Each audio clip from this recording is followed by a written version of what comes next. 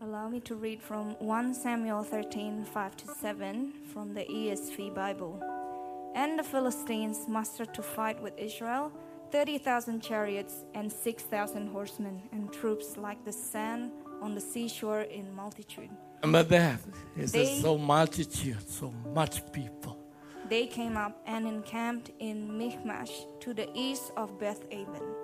When the men of Israel saw that they were in trouble, for the people were hard-pressed, the people hid themselves in caves and in holes and in rocks and in tombs and in cisterns.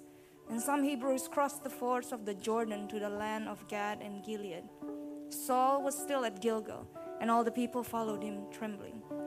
1 Samuel 14, 1-13, 15, and 23. One day Jonathan the son of Saul said to the young man who carried his armor, "Come, let us go over to the Philistine garrison on the other side." But he did not tell his father. Saul was staying in the outskirts of Gibeah in the pomegranate cave at Migron. The people who were with him were about 600 men, 3 including Ahijah the son of Ahitub, Ichabod's brother, son of Phinehas, son of Eli, the priest of the Lord in Shiloh, wearing an ephod. And the people did not know that Jonathan had gone. Within the passes by which Jonathan sought to go over to the Philistine garrison, there was a rocky crag on the one side and a rocky crag on the other side. The name of the one was Bozez, and the name of the other Seneh. The one crag rose on the north in front of Michmash, and the other on the south in front of Geba. Jonathan said to the young man who carried his armor, "Come, let us go over to the garrison of these uncircumcised. It may be that the Lord will work for us, for nothing can hinder the Lord from saving by many or by few." And his armor-bearer said to him, "Do all that is in your heart. Do as you wish. Behold, I am with you, heart and soul." Then Jonathan said, "Behold, we will cross over to the men, and we will show ourselves to them. If they say to us, 'Wait until we come to you,' then we will stand still in our place, and we will not go up to them.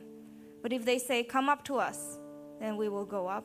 For the Lord has given them into our hand, and this shall be the sign to us." So both of them showed themselves to the garrison of the Philistines. And the Philistines said, "Look, Hebrews are coming out of the holes where they have hidden themselves." And the men of the garrison hailed Jonathan and his armor-bearer and said, "Come up to us, and we will show you a thing." And Jonathan said to his armor-bearer, "Come up after me, for the Lord has given them into the hand of Israel."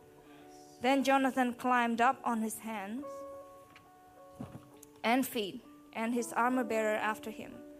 And they fell before Jonathan, and his armor-bearer killed them after him. And there was a panic in the camp, in the field, and among all the people.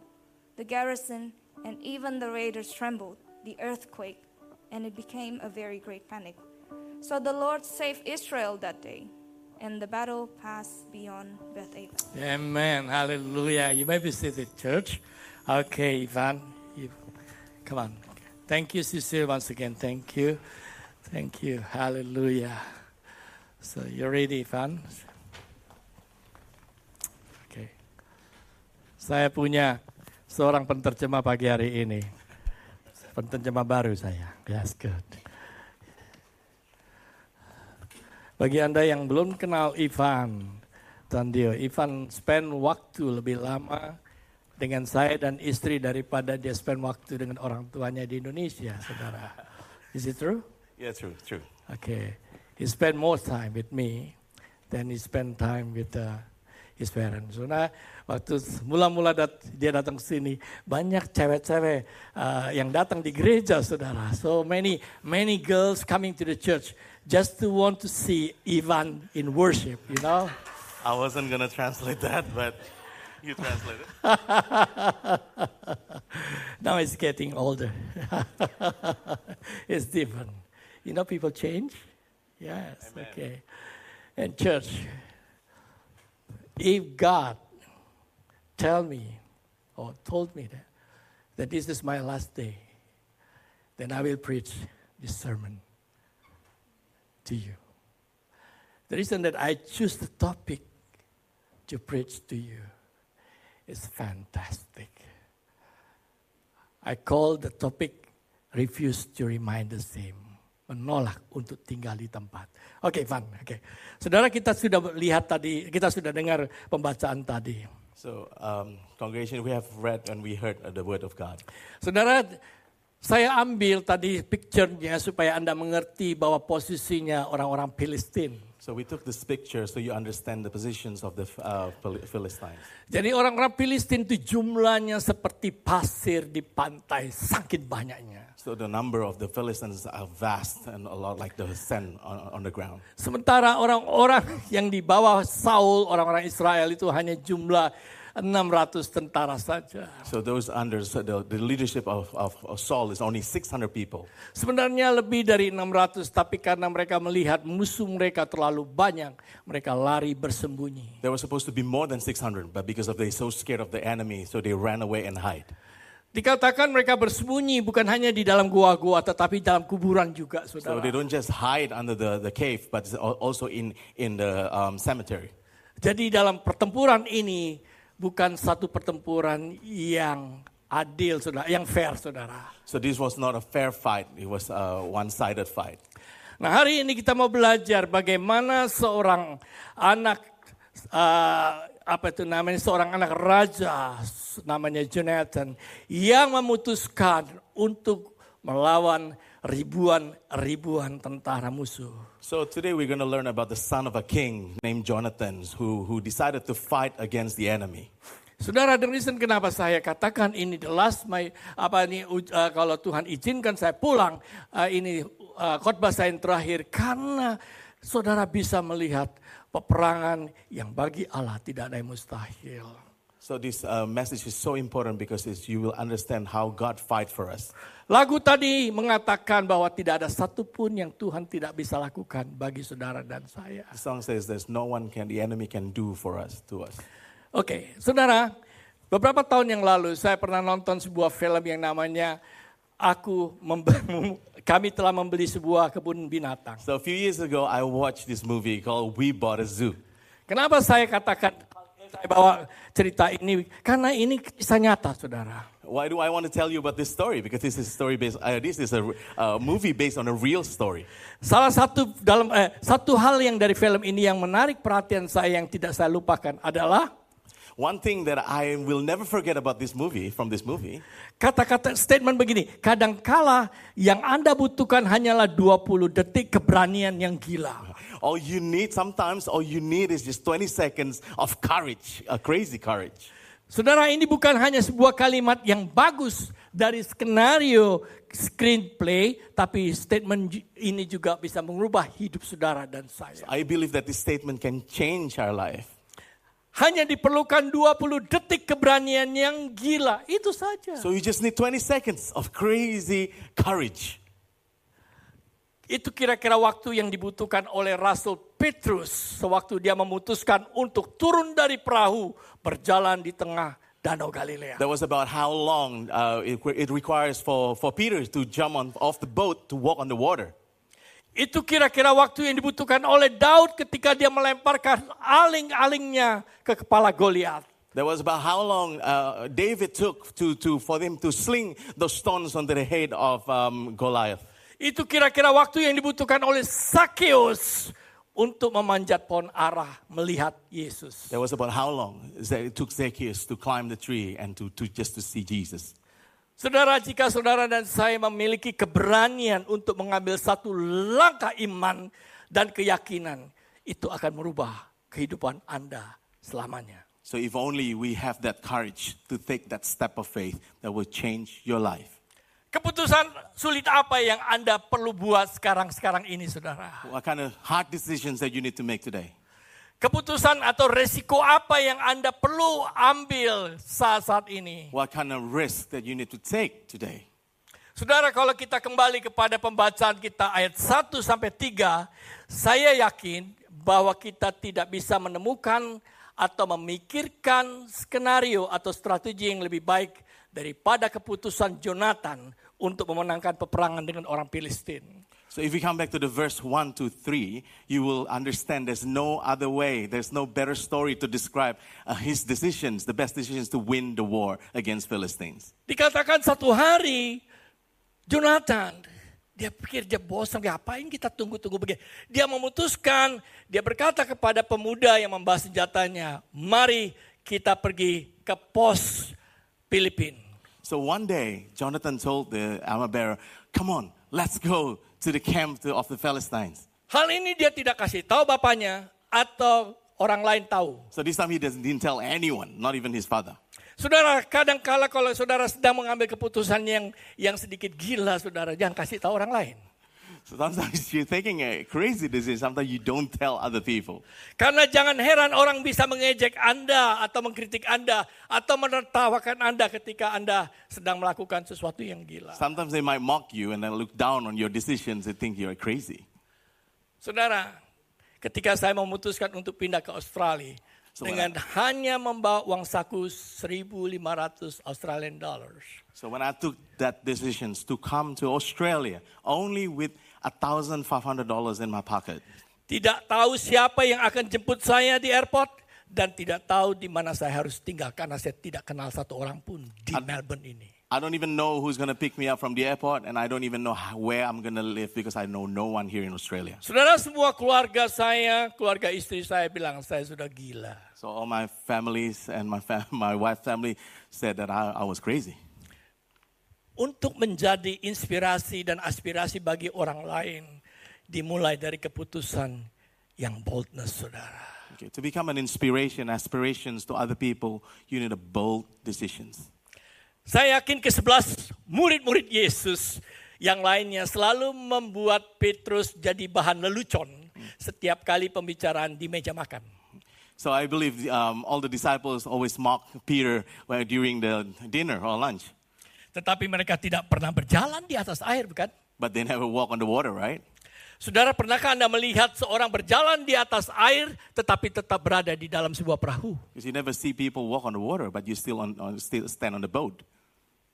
Saya dapat bayangkan kakak-kakak Daud menyindir dan mengkritik Daud ketika dia menantang Goliat. So I believe David's brothers was like confused and amazed when David challenged Goliath.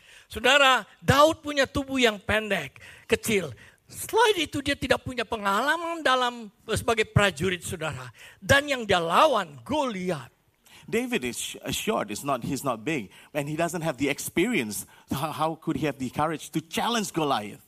Tetapi keesokan harinya nama dan gambar Daud masuk dalam halaman pertama headline news. But I believe the next day he will make it to the headlines. Di koran-koran, majalah-majalah dan di televisi gambar Daud di sana. On the newspaper and the televisions, you can imagine David's face will be there. Saya bisa bayangkan kakak-kakak Daud waktu membaca koran atau majalah, dia melirik dengan sudut mata mereka. I can imagine that all the brothers was looking at David from the corner of his eyes. Saya yakin orang banyak menertawakan Sakeus ketika dia berada di atas pohon ara, ketika dia melihat Yesus, saudara. A lot of people laugh about Zacchaeus when he tried to climb the trees, trying to see Jesus. Tetapi siang itu, saudara, Yesus mengundang Sakeus dan seluruh keluarganya untuk makan siang. Sementara orang-orang yang mengejek dia itu melihat dari luar jendela.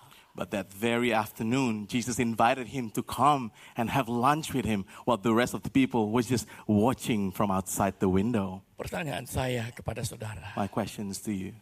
Apakah saudara ingin duduk di tempat yang nyaman dan do nothing, tapi mengharapkan sebuah kemenangan?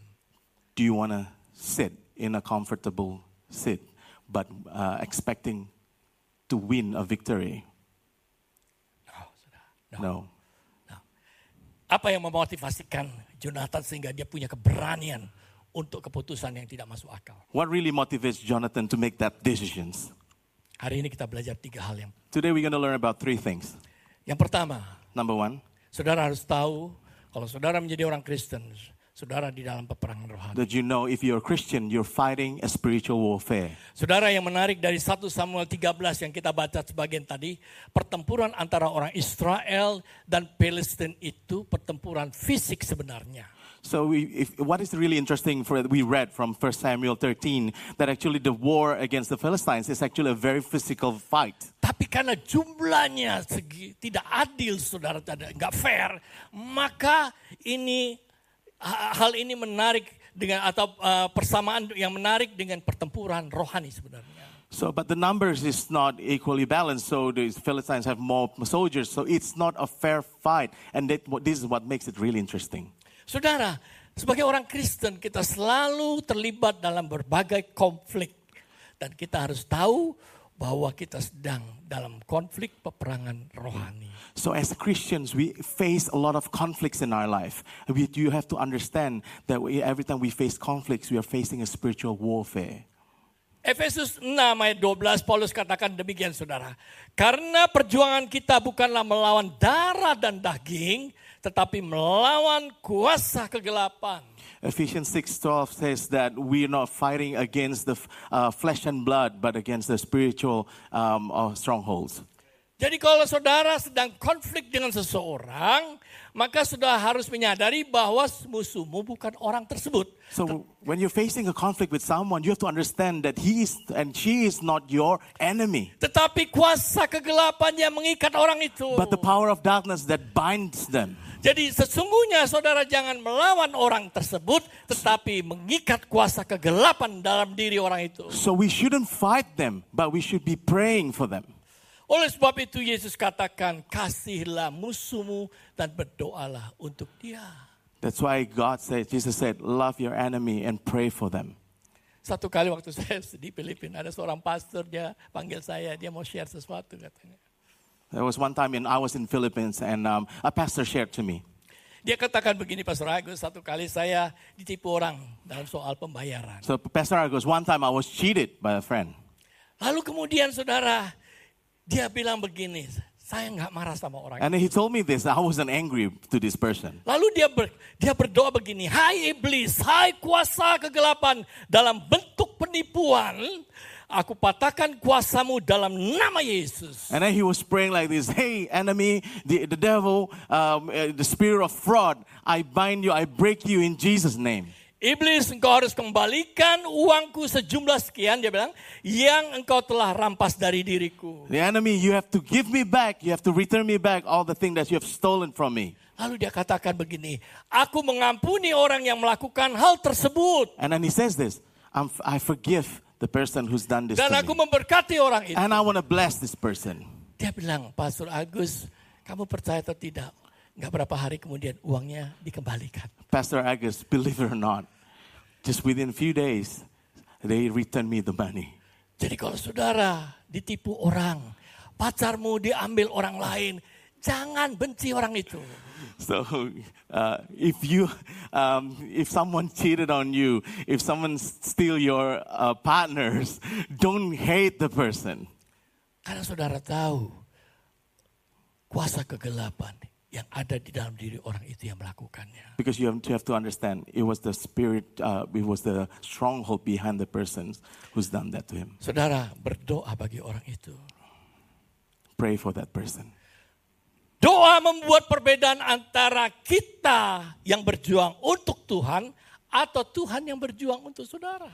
So prayers is the main difference whether we are fighting for ourselves or God is fighting for us. Oleh sebab itu saudara jangan bosan berdoa. That is why don't get bored praying. Saya kasih kesaksian dari cucu saya Misha, saudara. I give you a testimonial from my granddaughter Misha. Saudara, saya punya 3 anak, saya punya 2 cucu lagi sebelum Misha. I have 3 kids, 3 children and 2 more grandchildren. Did you say? Yes. Before Misha. Okay, yeah, Saudara, that's right. Okay. Misha pertama sekali yang tiap hari nangis, saudara. Gak tahu waktunya apa, nangis terus. So Misha always cries in the morning. Ketahuan kalau anak itu kolik, saudara. Oh, apparently she's got colic. Nah, kalau dia nangis, kasihan saudara. Apalagi Grace, kadang-kadang Grace nangis, kadang dia nggak bisa tahu apa untuk Misha. Yeah, it's so sad when we see her crying because sometimes even Grace doesn't know what to do to Misha. Nah, saya juga sebagai engkongnya, saudara, sebagai opanya, kadang-kadang aduh, apa yang bisa dilakukan? Me being the grandfather, sometimes I just thinking like, oh no, what can I do for her? Saya ingat pada waktu itu hari Kamis, saudara, di mana Rebecca disuruh jaga Misha, mama papanya ada sesuatu yang harus dikerjakan. 40 menit dia jaga, Misha itu nangis terus. So I remember there was Thursday and it was Rebecca's turn to look after Misha and she was looking after her for 40 minutes because the parents need to do something. Hari Jumat, saudara, saya berdoa begini sama Tuhan. On Friday I pray this to God. Saya bilang, Tuhan, hari Minggu saya akan khotbah tentang peperangan rohani. God, on Sunday I'll pray for spiritual warfare. Saya tahu engkau real. I know that you are real. Tapi saya minta kali ini engkau memberikan konfirmasi. But this time I ask for your confirmations. Bukankah engkau mati untuk semua dosa, kesalahan, pelanggaran kami? Aren't you died for all our sins? Bahkan penyakit kami pun kau tanggung. Even for sickness you have carried.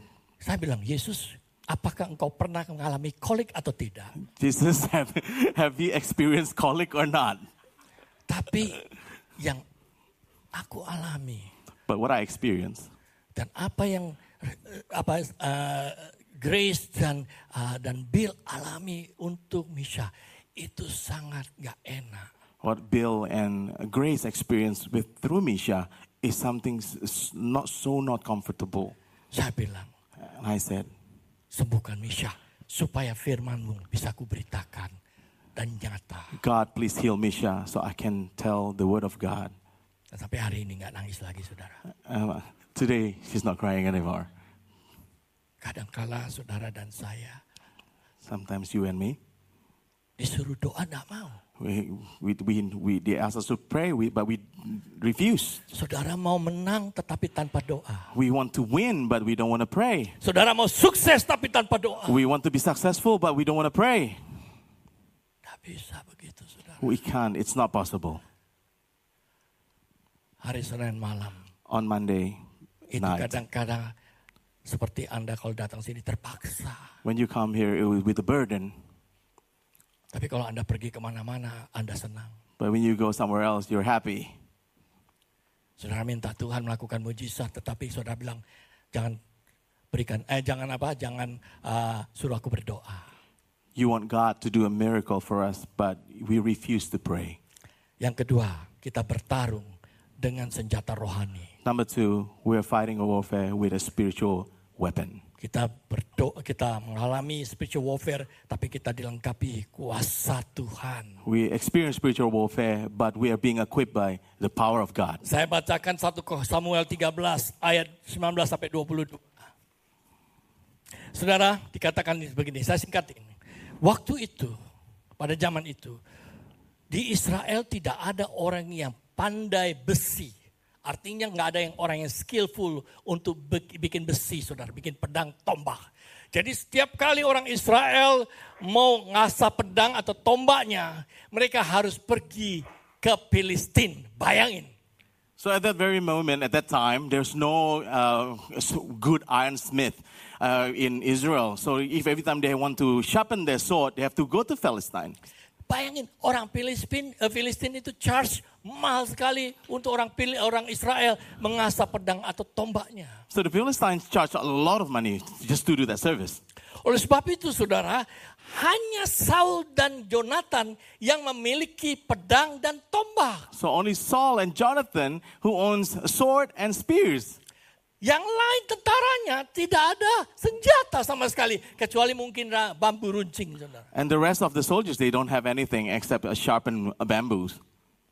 Tetapi orang-orang Filistin begitu banyaknya dan mereka punya senjata. But Philistines, the numbers are vast, a lot of them, and they all have weapons.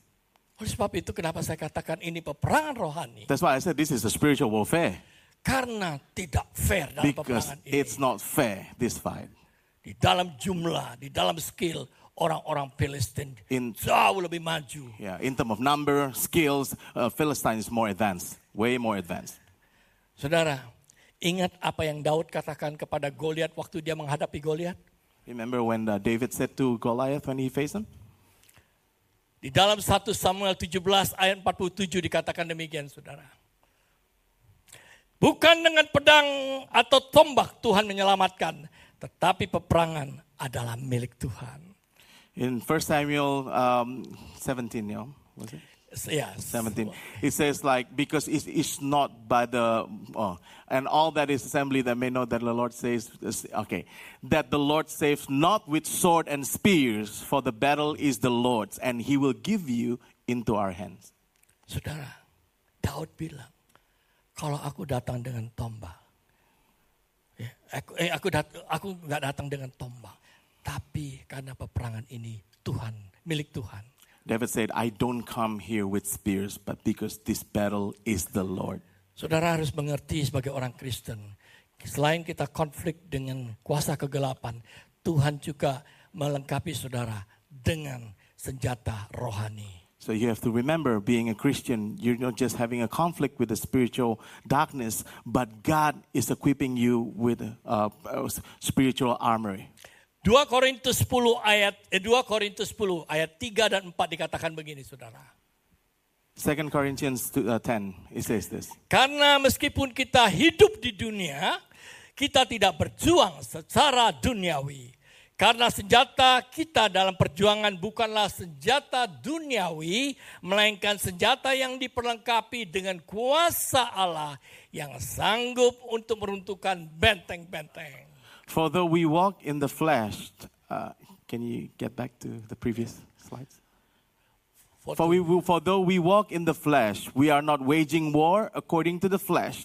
For the weapon of our warfare are not from flesh, but have divine power to destroy strongholds. Saudara, dikatakan kita diperlengkapi dengan kuasa Allah. So we are being equipped by the power of God. Pertanyaannya, apa itu My bagus questions. kuasa Allah? What is the power of God?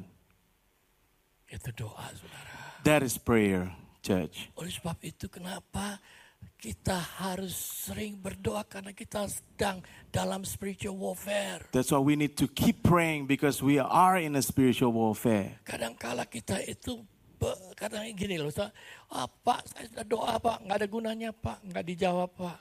Sometimes I would say this like, sir, I've already prayed and there's no answers, there's no use of it. Saudara, pengalaman saya 35 tahun melayani Tuhan. Church, 35 years me serving God, my experience says, kalau saudara berdoa bukan berarti Tuhan tidak mendengarkan saudara, atau dia tidak dengarkan saudara. When you're praying, it doesn't mean that God doesn't listen to you. Bukan berarti dia tidak mengasihi Anda. It doesn't mean that he doesn't love you. Tapi dia selalu melihat hatimu. But he look at your heart. Saudara perhatikan, Daud katakan, Allah dekat dengan orang yang hancur hatinya. God is near by the crushed heart. Kita ini sombong. We are prideful, church. Kalau kita doanya selalu, Tuhan berkati aku. Tuhan berkati aku. When we pray, we always pray for blessing. God, give me, bless me. Pernah saudara berdoa sambil menangis? Have you ever pray with cry, while in tears? Dan saudara bilang, help me please. And you ask God, help me please. Hanya orang yang hancur hati ya bisa dekat sama Tuhan. Just people with broken heart who is near to God. Itu senjata rohani kita. That is our power. Apapun yang saudara, masalah yang saudara alami, saudara harus percaya kuasa doa itu besar. Whatever you experience right now, you have to believe, you have to trust that the power of prayer is strong. Dan yang ketiga, number 3, langkah iman saudara. Step of faith. Saudara, bukan hanya kita berdoa, tapi kita bertindak. It's just not praying, but we make a move. Kalau saudara bertindak, mengambil langkah tindakan, saudara, kita tahu bahwa kita tidak pernah tahu apa yang Tuhan akan lakukan. The next. Yeah. When we decided to do it, sometimes we don't know what's next God has in store. Bayangkan waktu saya memutuskan datang Australia, tidak ada orang yang saya kenal di Melbourne, tidak ada juga orang yang jemput saya di Melbourne. Imagine when I made that decisions to go to Australia. Imagine there's no one that I know here and I don't even know who's going to pick me up from the airport. Saudara, waktu itu istri saya bilang gini, kamu yakin tanpa orang jemput kamu, tanpa kamu kenal orang, kamu mau tinggal di mana? Church, my wife said this to me. Are you sure that no one's going to be there for you? Where are you going to live? Saya masih ingat. And I remember. Di airport itu ada satu orang kenalan saya, teman saya. Dia datang, saudara. And I remember there was one person that I know. Dia bilang, Gus, in case kalau kamu nggak ada siapa-siapa, ini nomor telepon cici saya di Australia. Ini teman saya dari Jerman, saudara. Dia bilang, kamu telepon dia aja, sebut nama saya. So if this friend of mine came to me, he's a friend of mine from Germany, told me that in case you have no one there, this is the phone number, this is my sister who lives in Australia. Saudara, waktu saya lihat telepon di Melbourne Airport, saudara, saya nggak ngerti bagaimana cara telepon. When I look at the phone booth in the airport, I don't even know how to do it. Saya hanya punya duit di dalam bentuk kertas. I only have notes. I don't have coins.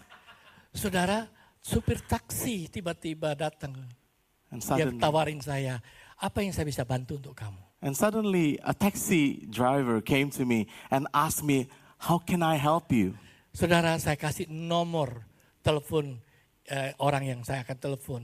Dan singkat cerita, saudara, dia teleponin, dia kebayarin 30 sen waktu itu. Dan akhirnya saya sampai ke Box Hill, saudara. And then I gave him the phone number, and then the taxi driver called that number and paid for that phone service. Itu hari Sabtu, saudara. That was Saturday. Hari Minggunya, Sabtu malamnya saya bilang sama keluarga ini, saya biasanya hari Minggu ke gereja. Di sini ada gereja Indonesia enggak? And I told to this family on Saturday that normally on Sunday I will go to church. Is there any church here? Lalu anaknya bilang gini, kok saya ke gereja Indonesia, ya gereja ini, saudara. And the children said that I go to Indonesian church. This is the church. Ini kebetulan kah? Is this by coincidence? Dari awal, waktu saya ketemu dia beberapa saat yang lalu, dia bilang, kok masih di gereja yang sama kok? And when I met him a few sometimes ago, he asked me, are you still in the same church? Karena dia hanya datang mengantarin saya 3 bulan kemudian dia kawin dengan seorang Katolik, dia jadi Katolik, saudara. Because he only came to send me here to this church, and after that he got married, and then Saya tanya dia, kamu masih ke gereja enggak? Dia bilang, ya kadang-kadang kok. Sometimes. Yeah. Saudara, kita lihat pada waktu ayat 4 dan 5, saudara. Di antara pelintasan bukit yang dicoba oleh Jonathan untuk menyeberangi kepada ke arah pasukan Filistin. Di ujung satu bukit, saudara, di sebelah sini, dan di ujung sebelah sana bukit lagi yang lain, yang satu bernama Boses, yang satu lagi bernama Senes. Saya akan jelaskan, saudara.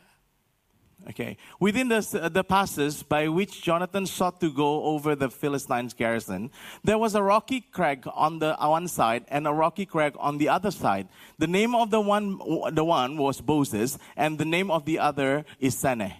Perhatikan, waktu Jonathan minta tanda kepada Tuhan, mereka itu dalam posisi di valley, saudara.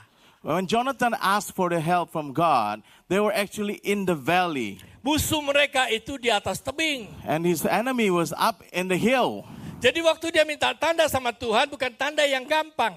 So when he was asking for a sign from God, it wasn't an easy sign. Kalau saya bilang, kalau ini tanda dari Tuhan, biar orang Filistin turun ke bawah. So if I'm the one who's asking the sign, you'll be asking God if your sign will be if the Philistines come to to where I am in the valley. Lebih gampang lagi kalau saya bilang begini, saudara, lebih rohani lagi.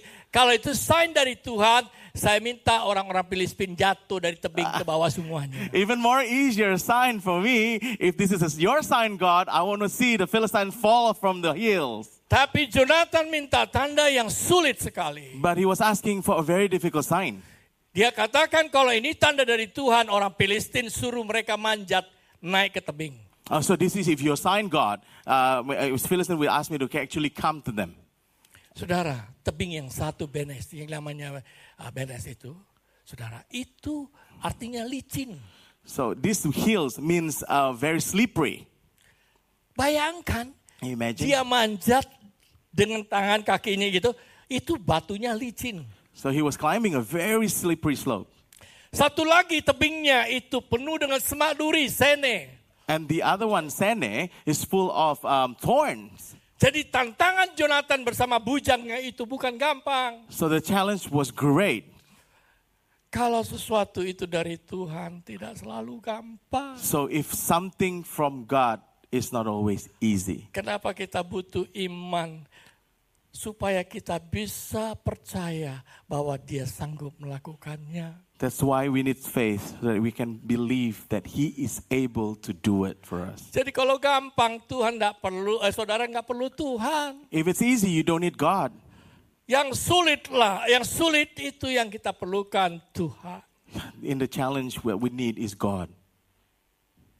Apapun masalahmu dalam studi, Whatever you're facing in your study, dalam bisnis dan pekerjaan. in your business or at your work, Kalau saudara punya hubungan baik dengan Tuhan, if you have a close relationship with God, saya bilang sama saudara, I tell you, saudara pasti tahu bagaimana membawa Tuhan, melibatkan Tuhan dalam hidupmu. I tell you this, if you believe in God, I know how do you involve God into your challenges. Saya bilang sama saudara yang punya anak, sekolahkan anakmu sedemikian pintar. Yes. I'm telling you, church, you can send your kids to this best school.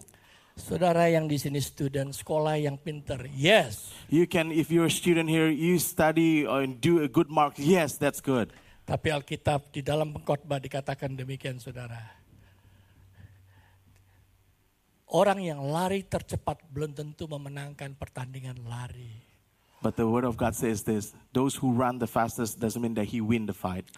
Orang yang berhikmat belum tentu sukses hidupnya. Someone who is smart doesn't mean that he's become successful in his life. Dengan kata lain, kalau saudara dan saya ada di tempat yang benar dan waktu yang benar, itu yang namanya sukses. This is success, what I believe, being in the right place at the right moment. Hanya Tuhan yang bisa tempatkan saudara di situ. Only God can place you there.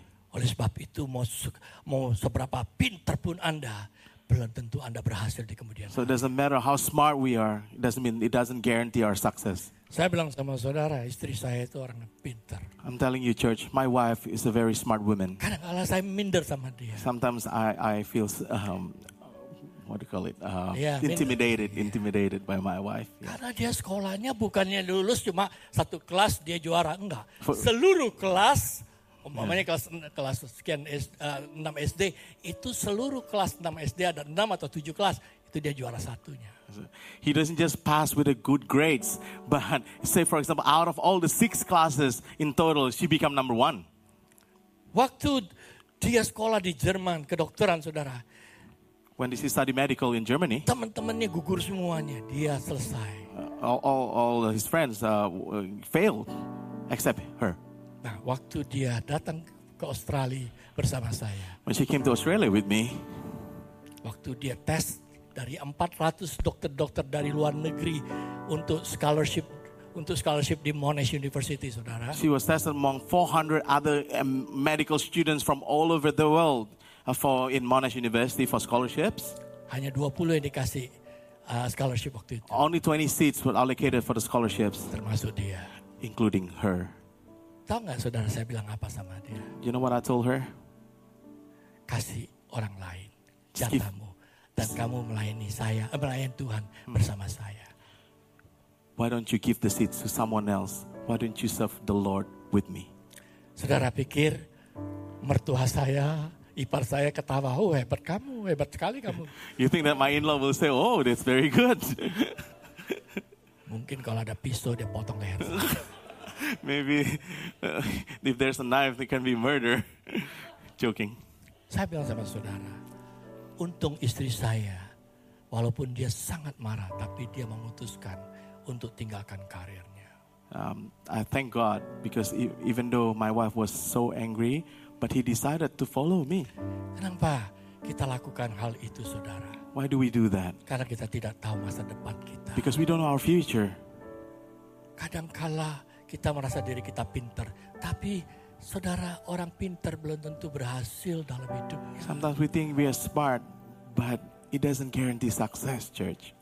Kalau ada orang bodoh ya, dia bilang, Pak, anak saya ini kurang pintar. Saya bilang, wah bagus dong. Saya juga kurang pintar, saya bilang.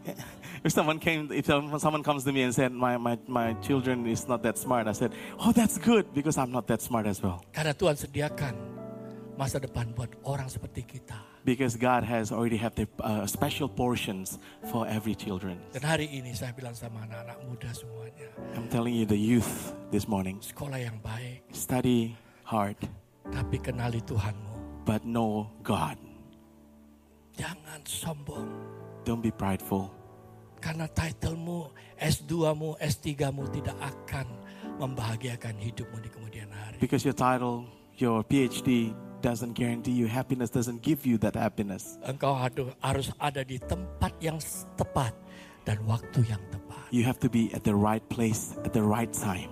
Dan hari ini, and today, kalau Anda mengalami pergumulan, if you're facing struggles, saya minta Anda selesai kebaktian, Anda bisa approach kami untuk didoakan. You can come to one of us and we can pray for you. Saudara, yang terakhir sekali. And the very last one. Kan saya udah bilang kalau ini kalau ini khotbah saya terakhir sekali, saudara. I told you it's going to be my final topic. Ada dua jenis orang di dunia ini. There are two type of people in this life. Yang satu mengatakan, dia bertanya, mengapa? Dan yang satu lagi mengatakan, mengapa tidak? The first one is the one that asks, why? And the second person will be the person who asks, why not? Saudara, church, ini susah diterjemahkan, tapi saya ngomong Inggris saja ya. Yeah, okay. What you fear the most often reveals where you trust your God the least. Sekali lagi. What you fear the most often reveals where you trust God the least. Artinya begini, saudara. Saudara bisa mengaku saudara Kristen. Tapi di luar yang kau perbuat seolah-olah Tuhan tidak pernah ada di dalam hidupmu. Sometimes you can say that to others that you are Christians, but the thing that you do out there, it shows that there is no God in our life. 35 tahun saya baca firman Tuhan. Saya belajar firman Tuhan. Saya khotbah firman Tuhan. Saya bilang, Tuhan tidak pernah bohong. 35 years I studied, I read, and I preach the word of God. I conclude that God never lies. Saudara, hal yang paling worst dalam hidup kita, kalau kita membuat dia pembohong, saudara. The worst thing that we can do in our life if we make him a liar. Karena apa? Karena kita bilang, ya saya Kristen, saya berdoa tapi saya nggak percaya. Because of what we do, because of what we say. I'm a Christian, I pray, but I don't believe. Hari ini, so today, saya bilang sama saudara, Tuhan itu real. I'm telling you church that God is real. Saya harap Misha satu kali bisa menjadi seorang nabi dan dia proclaim mujizat yang dia pernah alami dari bayi dia. I pray that one day Misha will become a prophet and he can claim what God has promised in her life. Setiap saudara di sini, Allah mengasihi engkau semuanya. Every one of you in this room, God loves you dearly. Dia ciptakan kita seperti seorang masterpiece, saudara.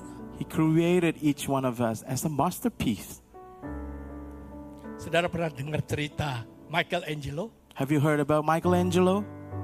Patung David yang diukir sama Michelangelo? The statue of David, structured by him. Saudara, itu patung itu, batu marmer itu pertama diukir bukan oleh Michelangelo. That stone wasn't crafted by Michelangelo initially.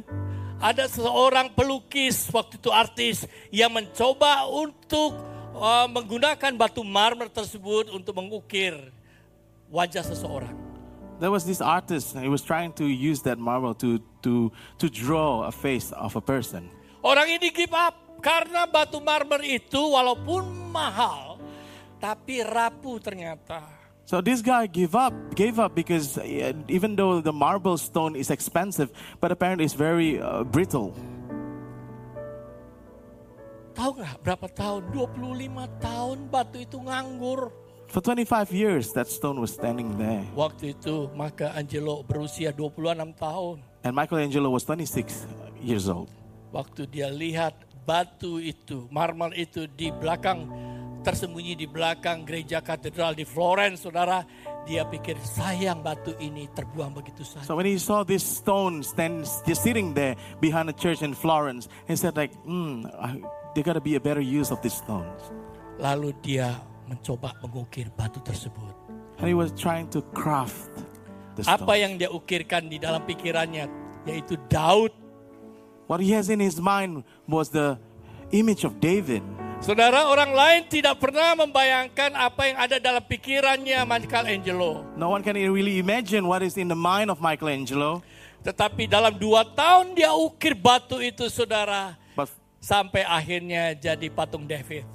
for 2 years, he crafted that the rock, and it becomes the statue Sampai of hari David ini until patung today. tersebut menjadi patung bersejarah di dunia ini. And they become very historical statues. Saudara, di tangan seorang artis, marble yang dianggap rapuh ini bisa menjadi satu figur yang luar biasa.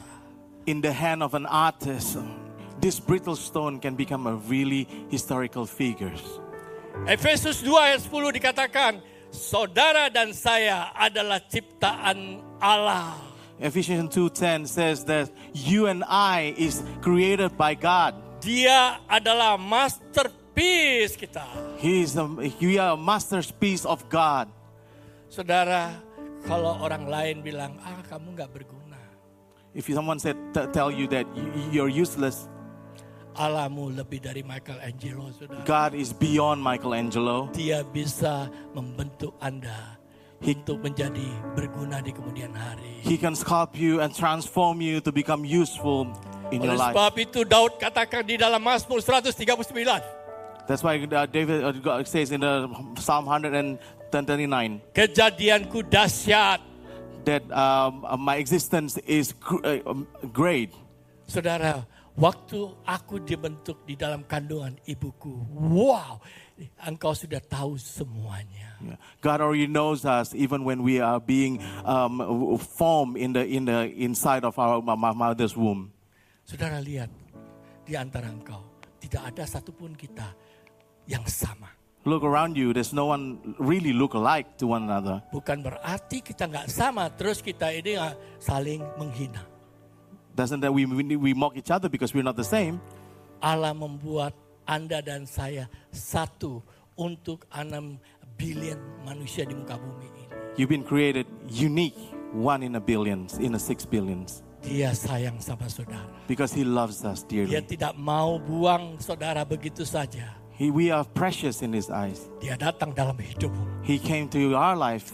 Oleh sebab itu, Paulus katakan, di tengah-tengah Anda sedang berdosa, di tengah-tengah saya sedang berbuat dosa, Yesus mati untuk kita. Yeah, that's why Paul said, even though we are while still sinners, Jesus died for us. Oleh sebab itu, That's why. percaya saudara bahwa Allah tetap hidup dari dulu, sekarang, dan selamanya.